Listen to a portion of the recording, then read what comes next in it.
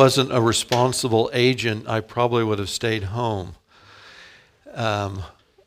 Anyway, I got there, and just like this morning, we were worshiping, and my whole outlook on life was just changed in a moment, just like this morning. So it's great to worship together. By way of introduction, we had friends on a small farm north of Topeka. This is years ago, and they had a fair amount of acreage, most of it pasture, some woods, a creek. They ran some beef cattle, and it wasn't unusual to go up and say hi and visit them. They expanded their venue. They expanded to sheep, and they were going to try sheep. And I went up there one morning and got to help pull a little lamb out of the backside of a sheep. Never done that before and haven't done it since. That was fun. Following that, I put my gloves on, took them off. Went up and looked at the lambs in the field. There were probably, I'm guessing, 2 or 3 dozen. And I looked, I noticed something, and then I kept looking around and noticed a little more. And what I saw were these lambs, they had bent ears. And it wasn't 1 or 2, it was a bunch of them. And they had crooked tails, like they were bent and broken. And I thought, I know this isn't right, I said, well, what is the deal? Well, our sheepdog. The sheepdog that's meant to protect the sheep, she loves to chew on the sheep.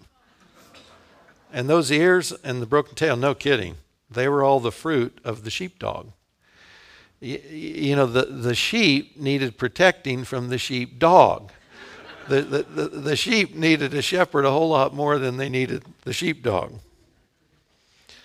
We're in a series, Like a Tree, in which we're looking at a selection of songs from the book of Psalms.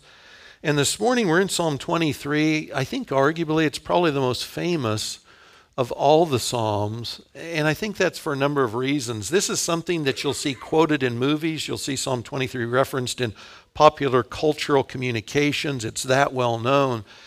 It's short, and so that's helpful to be memorable. It's short. It's really simple, and it's highly imaginary. You can see it because it's a very visual presentation of a slice of life. So we're going to look at that this morning.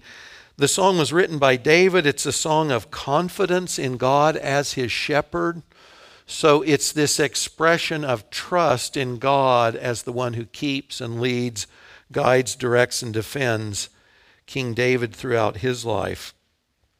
Confident trust in the Lord in imagery that's really simple and really easy for us to lay hold of. I want to point this out. This is in case you read other treatments on Psalm 23. There are many who, when they treat this song, they make much of the stupidity of sheep, and sheep need help, don't they? Because they'll overeat, they don't respond well to danger appropriately, they'll get lost, they'll get themselves into lots of trouble.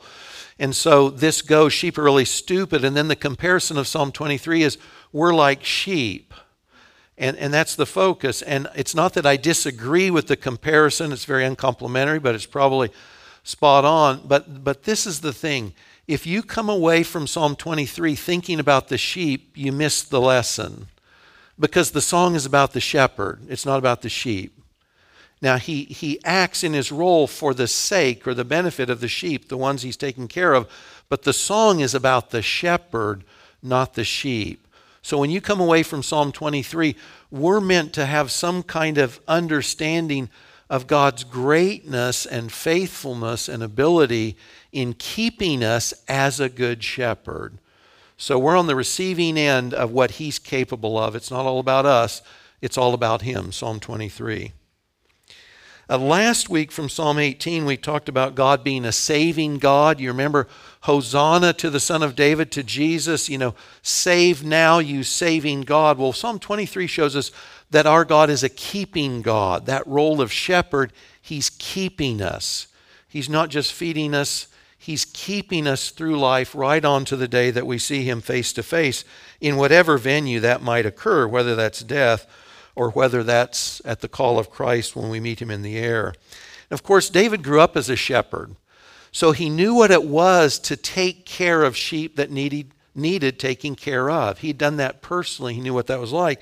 But then remember later, as the king of Israel, kings in ancient history, this wasn't true just in Israel, the shepherd was one of the images of a king of a nation, that the kings were seen as shepherds, those who fed, protected, took care of, led, and kept the people under their charge. So he knew what it was to take care of sheep, and then he knew what it was to take care of the nation. And then he takes that role that he knew something about, and then he puts it on God himself, God's keeping, loving care of him. I'm going to read through this song once. It's short, so we can do that, and then we'll go back and we'll address the big rocks. So if you've got your Bible or your app, open Psalm 23. The heading is A Psalm of David. This is where I wish I had a great British voice. You know, one of those great narrating voices, but I don't. You'll have to make do with mine. The Lord, that's Yahweh, all caps, the Lord or Jehovah. The Lord is my shepherd, I shall not want. He makes me lie down in green pastures.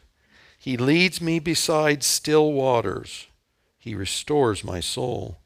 He leads me in paths of righteousness for his name's sake.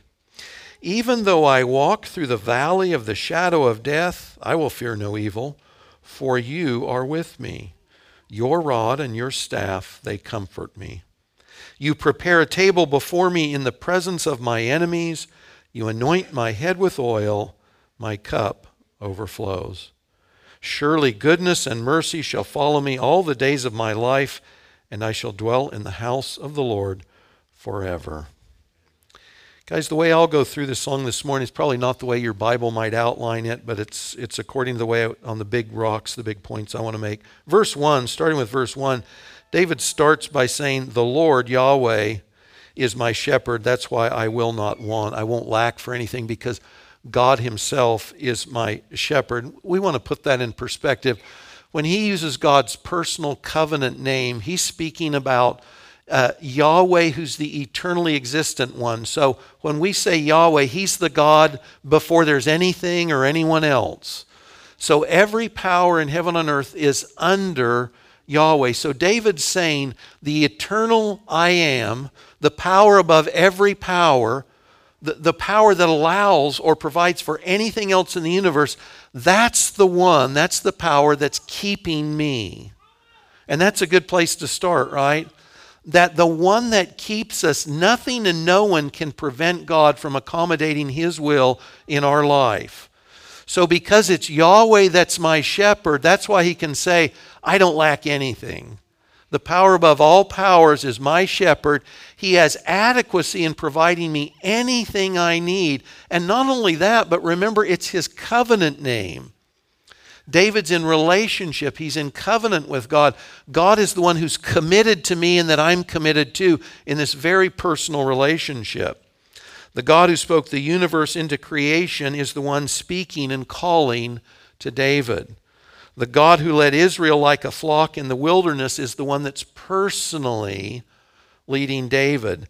The God who saved David from Goliath and King Saul and the enemies of Israel was still saving and keeping David just like a good shepherd would.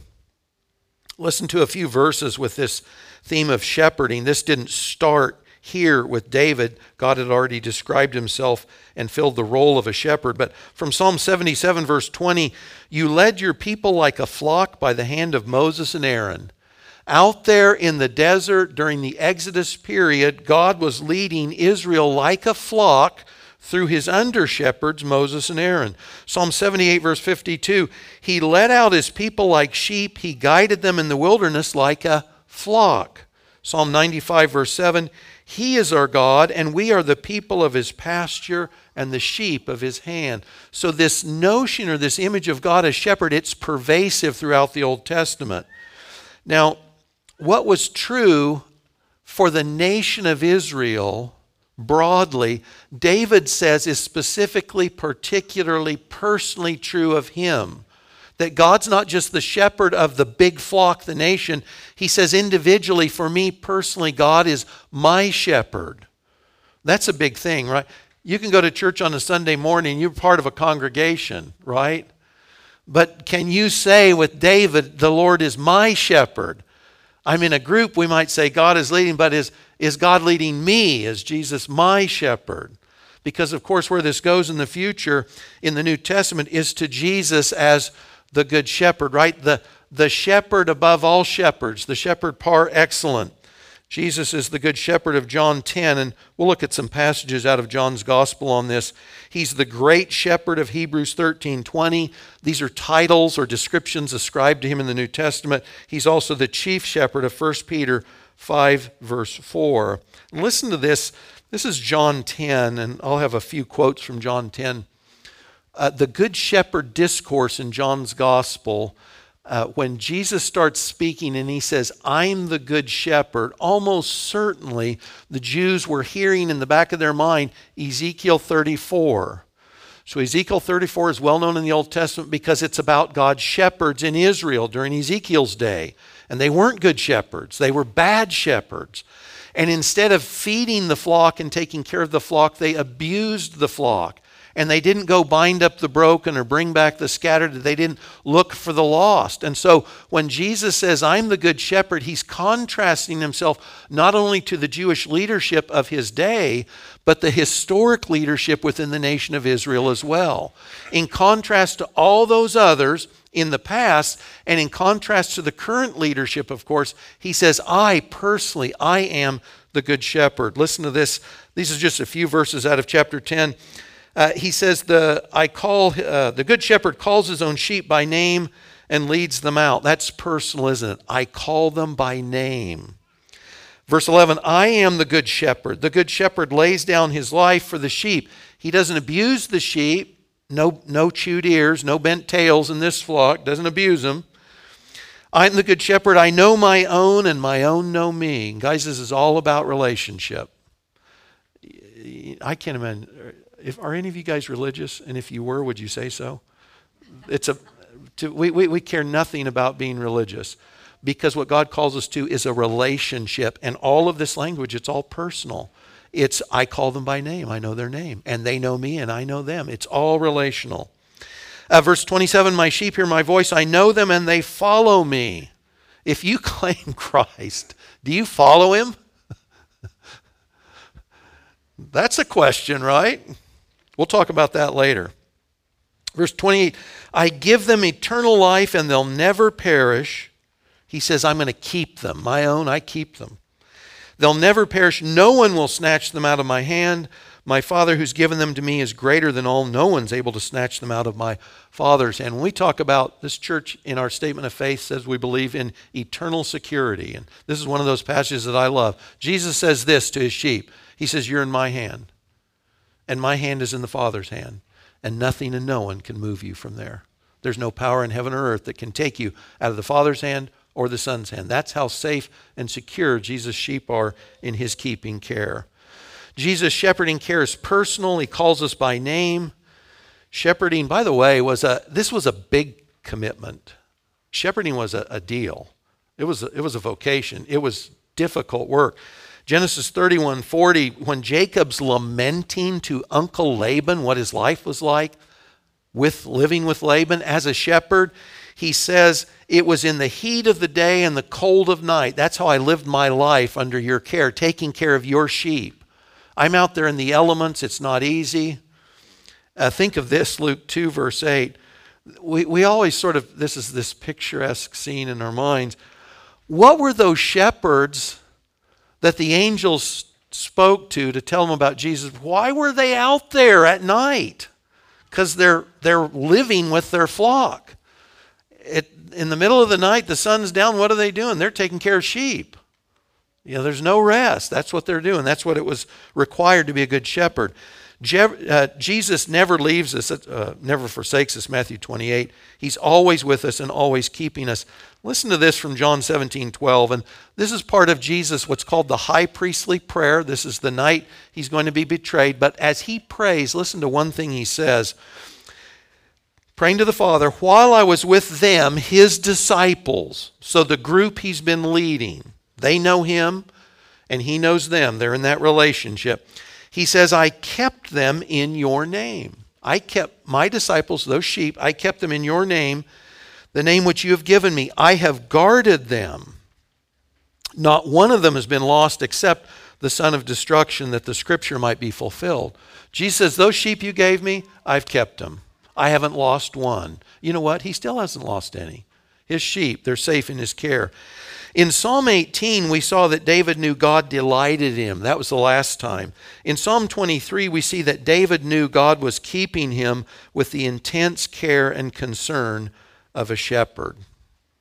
The benefits David describes in this song in keeping care, Jesus promises, are only applicable to those who belong to Christ, who are Christ's sheep. You know, the big question for us on anything like this is, if I'm to receive the benefit of Jesus' shepherding care, I have to be one of his sheep. I have to know that. He calls me by name. Have you had that moment in your life where you knew, I'm moving from death to life? Or I'm moving from living life on my own terms and my own ways to I'm following Christ. He is mine and I am his. Because if you haven't, that's what you need. Because this only applies to Jesus' sheep. So are you his sheep? That's the question you want to start with. Am I Christ's and is Christ mine? We don't work this up, right? Salvation is by God's grace alone. That means you don't do anything to get it. By faith alone, I simply say, yes, I know who Jesus is. I believe, I trust in Jesus. God's grace alone, through faith alone, in Christ alone. If Christ is your sole hope of heaven, you're a sheep. And he knows you by name, and you know him. Verses 2 and 3, in verse 1, David says, I don't want. Everything I need, God's provided. And he talks a little bit about what that looks like in verses 2 and 3. And again, this is in the language or the imagery of the sheep and the shepherd. Verse 2, he makes me lie down in green pastures. He leads me beside still waters.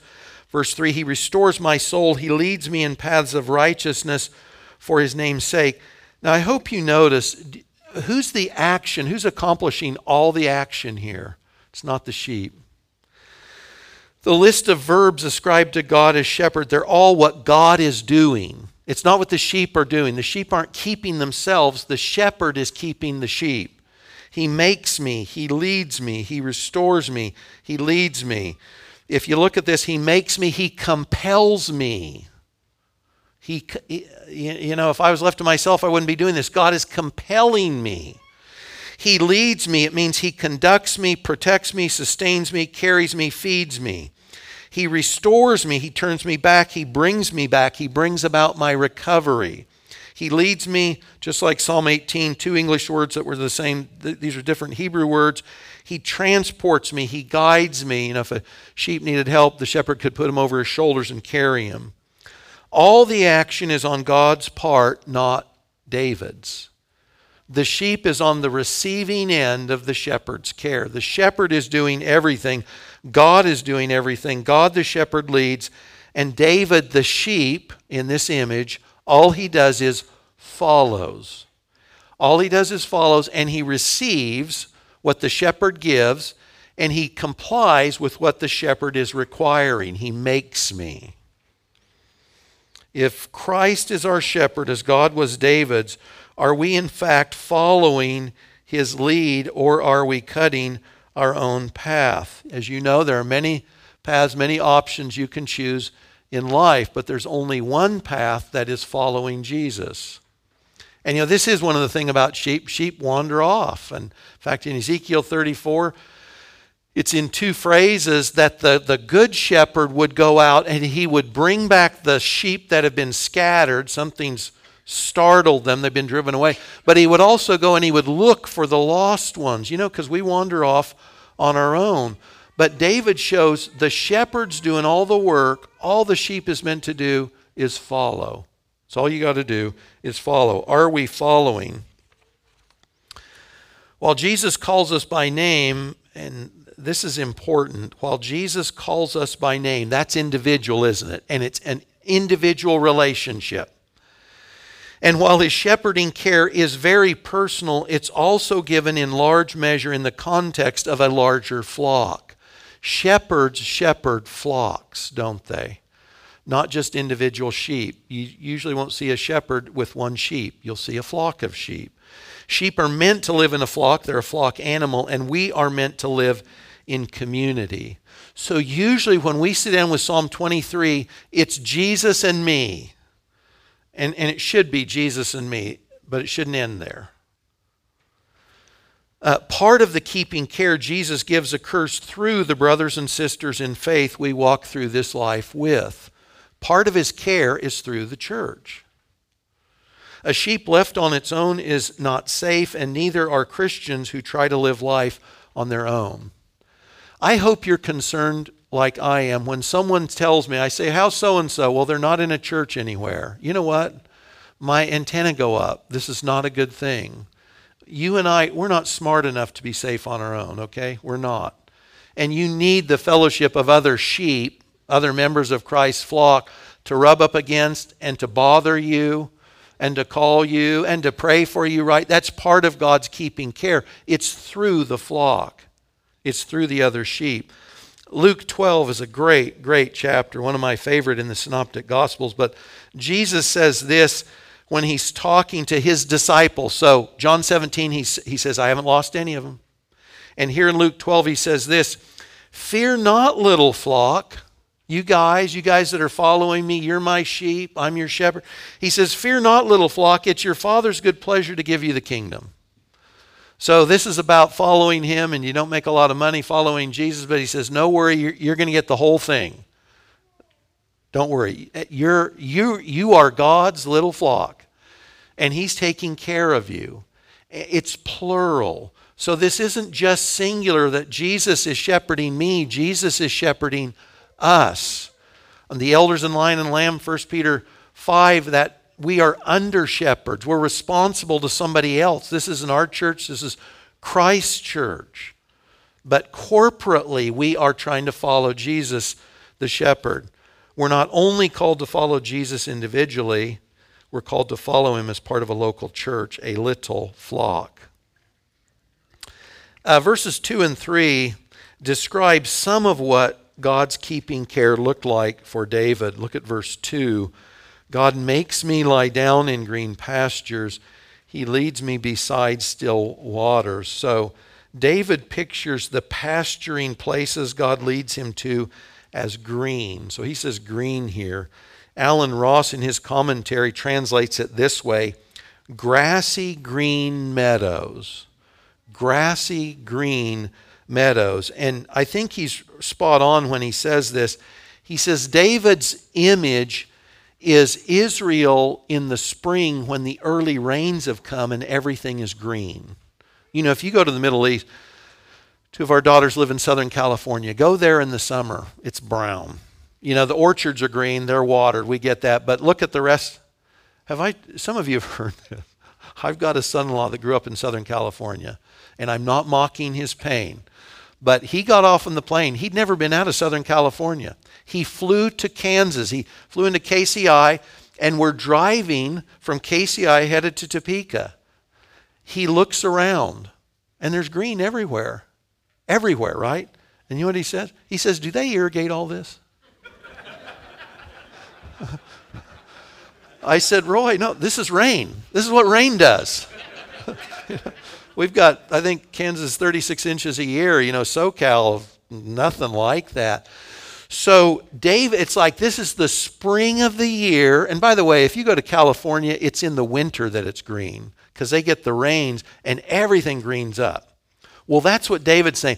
This isn't dry times where you got to search for a little blade of grass here or there. Nope. This is the spring. And David says, the way God takes care of me is like after the spring rains, it's all lush and green. And I get to lie down and there's food everywhere. It's abundant. It's not skimpy. God's given me everything I need. He also describes the kind of waters God leads him to as still. You know, the thought if a lamb, especially a small one, fell into water that was swiftly moving, it was a torrent, it was a current, they could be swept away. But no, it's when God leads me to get a drink, it's in a place that fits me. It's still. I can bow down there, I can get a drink, I'm in good shape. Like a sheep well fed and well watered, David finds God's care complete and satisfying. And I want to focus on this for just a second. To shepherd as a verb means to feed. To shepherd as a verb means to feed the lambs or to feed the flocks. What do you think David might be referring to when he says God feeds me? So right in the image, I'm a lamb, I'm a sheep, and so I'm eating grass. That's what God's feeding me in the image, but the image is speaking to reality, right? So it's a reference to something else. I wonder what David's referring to. I wonder how God feeds David. I bet, my wife said, I bet he read his Bible.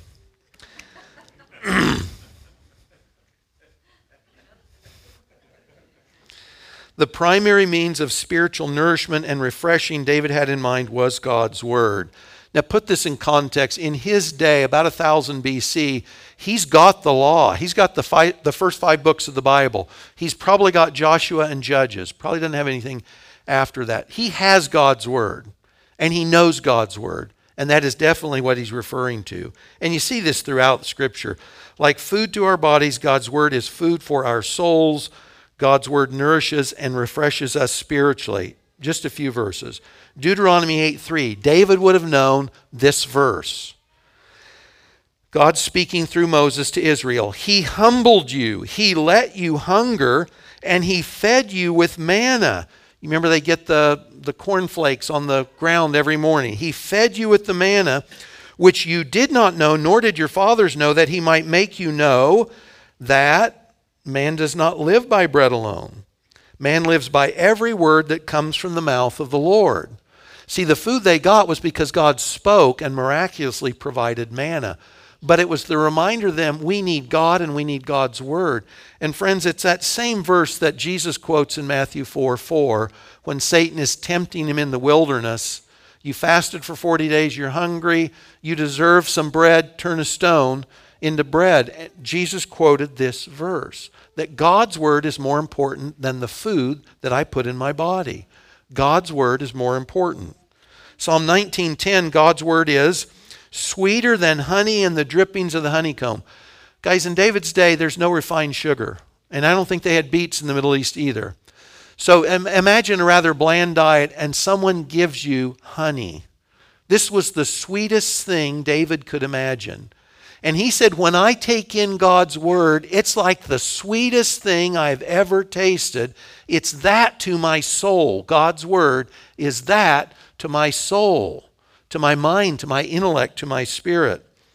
John 21, verses 15 through 17, when Jesus restored Peter after the resurrection, he told him 3 times, feed my lambs, feed my sheep, feed my lambs.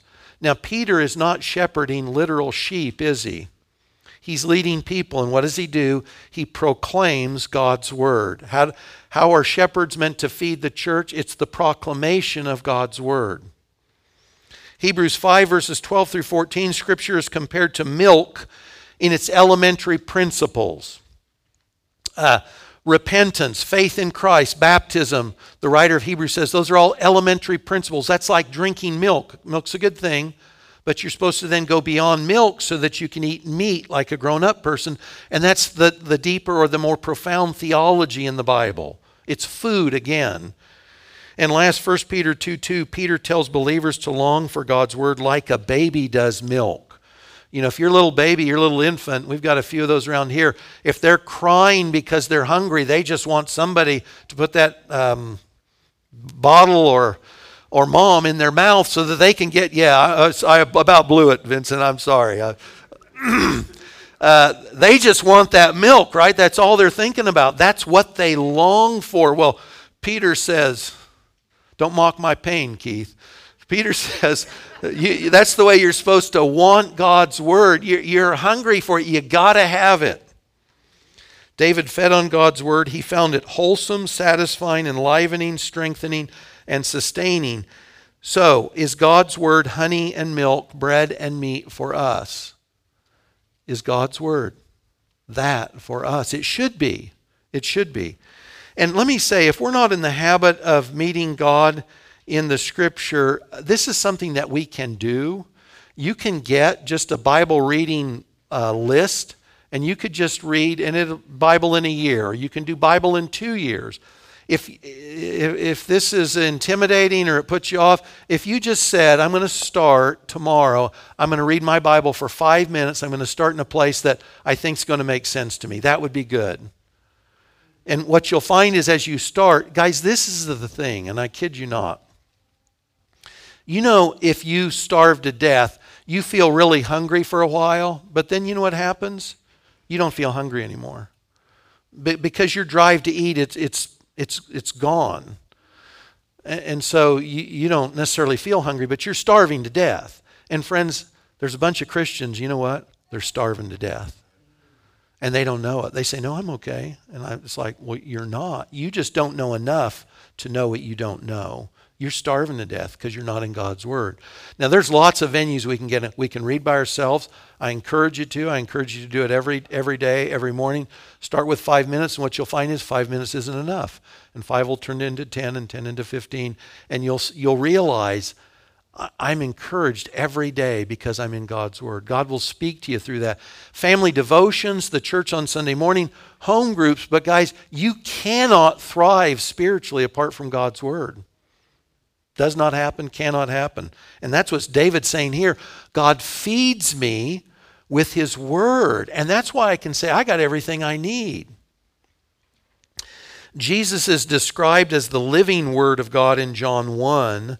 And when we sit down with our Bibles, we're not just reading text out of a book. We're meeting with the Good Shepherd who feeds us with His Word and Himself. Let me give you an illustration of this out of John 6. In John 6, there's been a crowd, it's thousands, it's over 5,000 people, have been with Jesus around the Sea of Galilee, and they're hungry, physically hungry. And so what does He do? He miraculously feeds them barley bread and fish. He feeds over 5,000 people miraculously. Well, they're loving this, aren't they? Well, Jesus goes to the other side of the lake, the Sea of Galilee, and what do? They chase Him. And so He speaks to them. John 6, He says, He told them not to work so hard for the physical food of life, but for the food that lasts forever. Verse 35, He says, I am the bread of life. Whoever comes to me shall not hunger, and whoever believes in me shall never thirst. Jesus says, I'm the bread of life, and I'm the water of life. And you'll see that same thing in another part of John 6, and the water of life is John 4, 13 and 14. Jesus says, I'm it. I am the life. And guys, when John talks about in the beginning was the Word, and the Word was with God, and the Word was God, Jesus is God's Word personified. Jesus is God's Word in person. So when we get to know the Bible, God's Word, we're getting to know Christ. When we get to know Christ, we're getting to know Christ through God's Word. They are united. Hebrews 1 speaks of this very, very same thing. So I'm not reading out of a book only. I'm meeting with a person in the pages of my Bible. Jesus is known. He's taken in. He's made part of my soul when I meet with Him in His Word, in whatever setting that is. I'm feeding on Jesus when I'm in His Word. Jesus isn't merely the shepherd who leads. He is Himself the food, the water our souls and spirits must have to have real life. Remember John 17:3. This is eternal life. So eternal, it's life that never ends. It's life to the ages. This is eternal life, that they might know you, Father, and Jesus Christ whom you have sent. That He says life, so spiritual vitality, I've been fed, it's in relationship with God through Christ. That's spiritual vitality.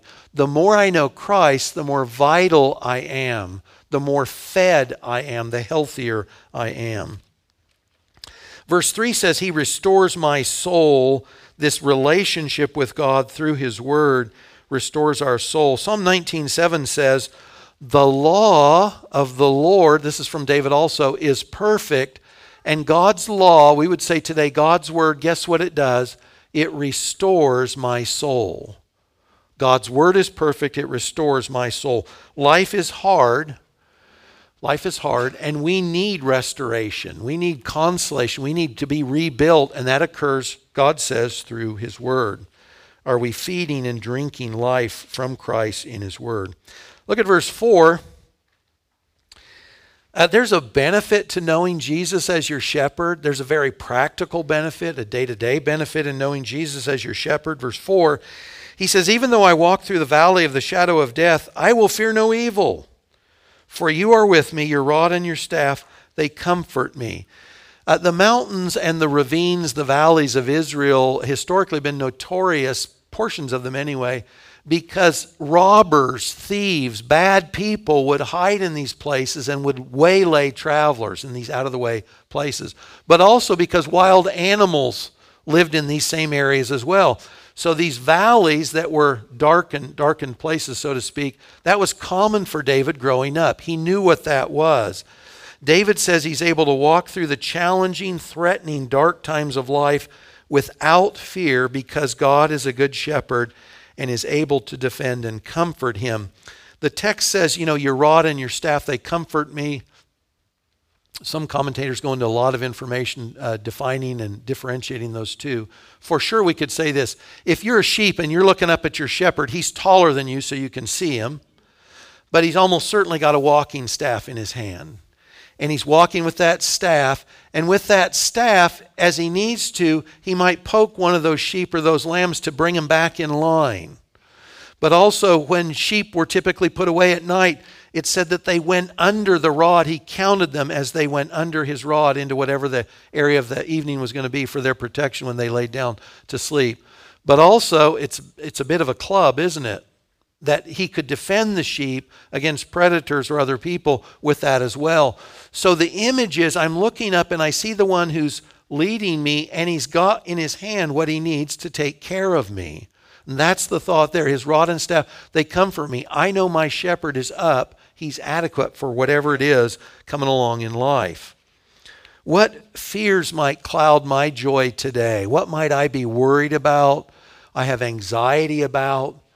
Jesus is adequate, knowing he's my shepherd, knowing he's leading me through whatever dark place in life I may be going through or I may in the future go through. David says, Christ as shepherd, God as shepherd is enough so that I don't have to fear. Guys, this is a big deal. If you think you're in life on your own and you got to pull it off, you should be anxious. You should be fearful and worried because you're not enough and we're not in control. But David's saying God is enough and God is in control. And this is where knowing something about the sovereignty of God comes in helpfully. If I know there's no person, there's no power greater than God, that means anything that happens, he causes or allows. And so when my life falls apart and I think God's forgotten me, can't happen. He knows everything and he is everywhere. So that's impossible. God knows. And he set his love on me in Christ. He can't love me any more than he does. So I know that because God is sovereign, he's all powerful, he causes or allows all, and he loves me, can't love me more. I know that anything he allows, he's in with me, and it's somehow serving one of his purposes. I may not always know. In fact, sometimes I don't know. Right? Read the book of Job, and Job's wondering, what's going on? What did I do wrong? How did this bottom fall out? But God's at work, and at the end of that process, God shows up and speaks to Job, and they have a conversation. So God is adequate to shepherd us and keep us even in the darkest of times. David's words don't give a fairy tale view of life, and if you read only 1st and 2nd Samuel and you only read David's life, it's sort of a skate, not entirely, but it's sort of a skate. He goes from victory to victory. But you read the Psalms, you'd think he's always in trouble. You'd think he's always facing enemies because he's crying out to God for help all the time in the Psalms. So there's an affinity there, right? Sometimes that's what life feels like for us. David knew what that was and still said God was adequate. To know the Lord as our shepherd is to be able to live without fear. And this is the appropriate fear, by the way, right? The fear of the Lord is the beginning of wisdom. The fear of the Lord is the beginning of knowledge. God says if we fear him appropriately, we don't need to fear anything else. If we fear the power above all powers, then we don't need to fear anything under that power, subject to that power. Because David fears God and follows God as his shepherd, he needs to fear no one and nothing else. Psalm 27 I hope to look at later. The Lord is my light and my salvation. So Yahweh is my light and my Savior. Whom shall I fear? The power above every power is saving me. Why would I be afraid of anyone or anything else? Proverbs 3:24 through 26. If you lie down, you will not be afraid. When you lie down, your sleep will be sweet. Don't be afraid of sudden terror. The Lord will be your confidence. John 14:1, let not your hearts be troubled. He goes on, you believe in God, believe also in me. Verse 27, peace I leave with you, my peace I give to you. That's what we have in Christ. Jesus' call to peace isn't because we don't face trials, temptations, and suffering. David's life was filled with trials, but in the midst of the trials, we can and should experience peace because Jesus is the one keeping us. Closing out on those last two verses, verses 5 and 6, David shifts perspective. These verses, David is no longer a sheep. He's a man. He's God's man, and God is welcoming him into his home as an honored guest. Verse 5, you prepare a table before me in the presence of my enemies. You anoint my head with oil. My cup overflows. So he has shifted gears, and now he says, I'm at the table God has set for me. My enemies are around, but it doesn't matter. I'm being feted by God here. Commentators don't know, when was this? What are you thinking about? I think a likely scenario might be when David was made king initially. You remember the household of Saul wanted nothing to do with him as a king. So you remember for 7 years he was only king in the southern area of Judah. It would be 7 years later before he is king over all of Israel. He was opposed by some, but he said, God has taken me in and God has raised me up. It says he has anointed my head with oil. In those days, if you went and the host is honoring you, they would have poured some oil that's perfumed over your head. That's what they would have done. And David is God's honored guest at his table, and he says, God has anointed me with oil. He's honored me in his home, at his table. And the cup is, of course, a metaphor for life and blessing. David says his life is full to overflowing with God's blessings. If my life is a cup, David says it's full. It's holding as much as it possibly can at God's table. That's what God is doing for me. David's enemies couldn't prevent the Lord honoring and blessing David. Do you think anyone or anything can prevent God from blessing you in the ways he wants to? Not a thing and not a one. John 10:10, Jesus said, I came that they might have life and have it abundantly. No one can take the abundant life Jesus means for you away. No one. Ephesians 1:3, we've been given every spiritual blessing in the heavenly places in Christ. No one can take that away from you. Romans 8:17, in Jesus we are co-heirs with Jesus. Is that mind-boggling? So if Jesus is God's heir and God owns everything, then Jesus owns everything, and you're Jesus' fellow heir, and that means what? That you own everything. And you get this in the Revelation, some of the promises to the churches, that you will rule and reign with Jesus in a new heavens and new earth. Does that boggle the mind? No one and nothing can take that away. That's your heritage. It's your inheritance with Jesus because he calls us brothers and sisters. No one can prevent God's blessings. The very riches of Christ are ours. Verse 6, surely goodness and mercy shall follow me all the days of my life, and I'll dwell in the house of the Lord forever. Let me wrap this up quickly. I love the way this closes. Psalm 139 is a very well-known psalm, and I was meditating it last year, and I was just so encouraged. But there's this phrase in Psalm 139 verse 5 that says, you hem me in behind and before. So hem, it's a constraint. David says, God, you've hemmed me in. And if you heard that all by itself, it might sound weird, like, God, you sort of locked me up. You've limited me. And I think, no. I think Psalm 23 describes what God hemming him in looks like. God hemming David in is, I'm your shepherd leading you in front, and I've got goodness and mercy following you behind. That what is God hemming us in? It's that we've got God in front of us, and we've got God's goodness and mercy behind us. Is that a crazy place to be? God's leading me, He's keeping me, He's providing for me, and if I look behind me, guess what? All that I can see is God's goodness and mercy. Guys, it does not get any better than this. I mean, here on earth, but it will get better in the future. As we look forward in life, are we doing so with confidence born of knowing God is leading us, God is providing for us, Jesus is our good shepherd, our keeping shepherd. John 10, my sheep hear my voice, I know them, they follow me, I give them eternal life, they'll never perish, no one will snatch them out of my hand, my Father has given them to me, is greater than all, and no one can snatch them out of my Father's hand. You guys, we're in the very, very best place any of us could ever be. Well, rise with me if you would, and if these words reflect the prayer of your heart, pray this with me. This is from Psalm 23, or I should say it's inspired from Psalm 23, if we've got that. Father, thank you for the keeping care you displayed towards David.